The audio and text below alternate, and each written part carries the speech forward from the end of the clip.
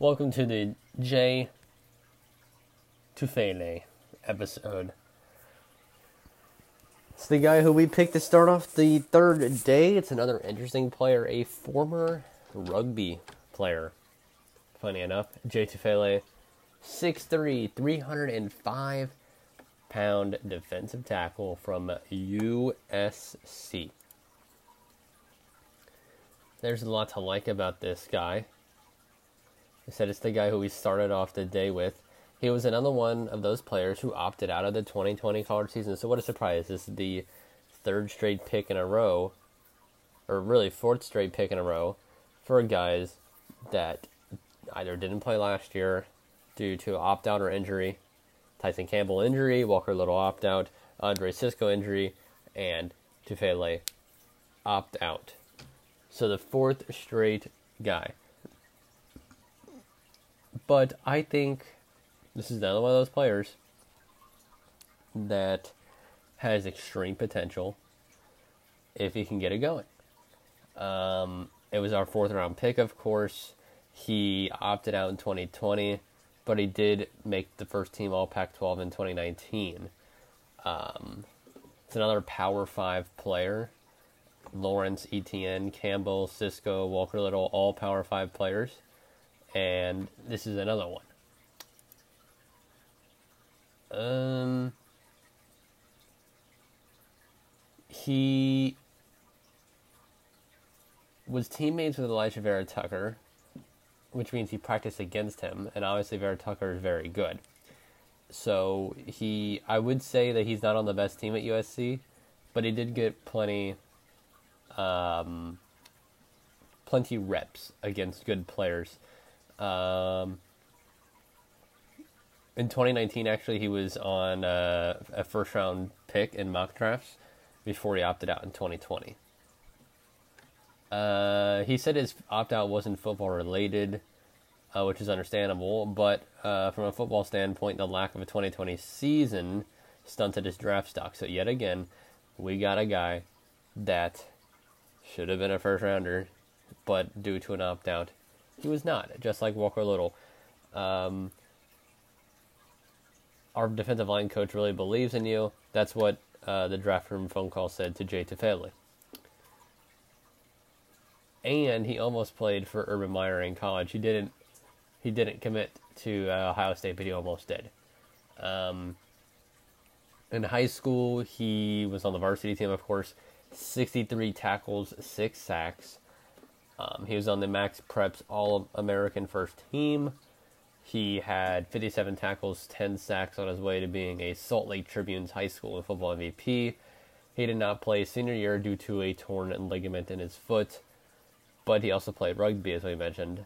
He was a top 40 recruit in college. Michigan, Notre Dame, Ohio State, Utah, USC. He eventually went to USC on signing day. He was a 4-star guy on Rivals. He was a 5-star guy on 247. 2018, he played 12 games, had 23 tackles, 4.5 for a loss, 3 sacks. Pretty good. 2019, 13 games played, 42 tackles, 6.5 for a loss, 4.5 sacks. Those are good numbers for a college defensive tackle. This guy is really good, although he had to opt out, and so he lost his draft stock. But this player definitely has a lot on the table.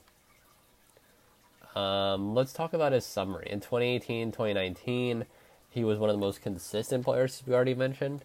In the Pac-12, he made an instant impact with 3 sacks and 23 tackles in his freshman year. And then in his sophomore year, as we just looked, he had 42 stops, 4.5 sacks, and a pass batted. He looked better with the extra year experience and was probably a first-round pick in this draft if he would have played again. An interior pass rusher, of course, something that we kind of need. Tavon Bryan is probably not going to be on this team next year after this pick. Tufele is quick off the snap. He plays with good pad level to gain leverage on offensive linemen. He actively uses his hands and has a strong swim move to shed the guards, which is important. Although it's a lot harder to get swim moves in the NFL. Warren Sapp will be that guy, you know. Tufele produces the developed upper body strength to shove blockers away and shows a burst of close in both phases. Tufele displays an excellent motor and doesn't quite quit on the plays, which is good. Just because a play might have already got past him, he's still going to go at it. He basically plays to the whistle. He is going to need to improve his pass rushing moves, though, because he's more of a run block kind of guy. He is a solid run defender, but he uses his strong upper body to keep guards from pushing him off the ball, which is important. He's a big guy, kind of like Vita Vea. And he shows nice ability to push off and pursue down the line to get in on tackles. Tufele possesses good agility for a bigger tackle, allowing him to do a nice job redirecting through trash to get in on the stops, which is good. Tufele can also fire his gap to penetrate the backfield to cause disruption. As you mentioned, he's a pretty good running guy. He can get covered up by longer and bigger defenders, though. And he could stand to improve his ability to take on bump blocks at the next level, especially if he plays nose tackle in the NFL. If he plays nose tackle, he will probably need to improve his bump blocks. His best fit is probably going to be in a 4-3 defense, but he could also play nose tackle. He may not have the size and strength, however, to hold up as a 2-gap tackle who absorbs double teams. Tufele could probably play nose tackle in a 3-4, but would be undersized compared to the typical 3-4-0 techniques. He also lacks the length. So he is definitely a 4-3 kind of guy. I feel like if you put him in the 3-4, we're kind of ruining his potential a little bit. His style of play is speed, shorter, thick build. It's a lot like Malik Collins out of Nebraska. They are both the same exact size and weight and have pretty much the same amount of burst. His weakness is he needs more pass rushing moves. He's not exactly the best pass rushing kind of guy. He can get covered up in the ground game, even though he is a rushing kind of defensive tackle. But especially if you're in a 3-4 situation, he's going to get covered up. His length isn't exactly the longest, so that might give him problems. He obviously didn't play last year, which is another year of development gone. He doesn't fit into a 3-4, so that kind of takes away that portion because he doesn't have the length or a weight. And I don't know what we're going to go for in our offense, whether that's a 4-3 or 3-4. I think Joe Cullen's going to do a 4-3. I'm really not sure. But yeah, Tufele would be really good in a 4-3, pretty much, and not that great in a 3-4. His strengths, though, he has a great motor.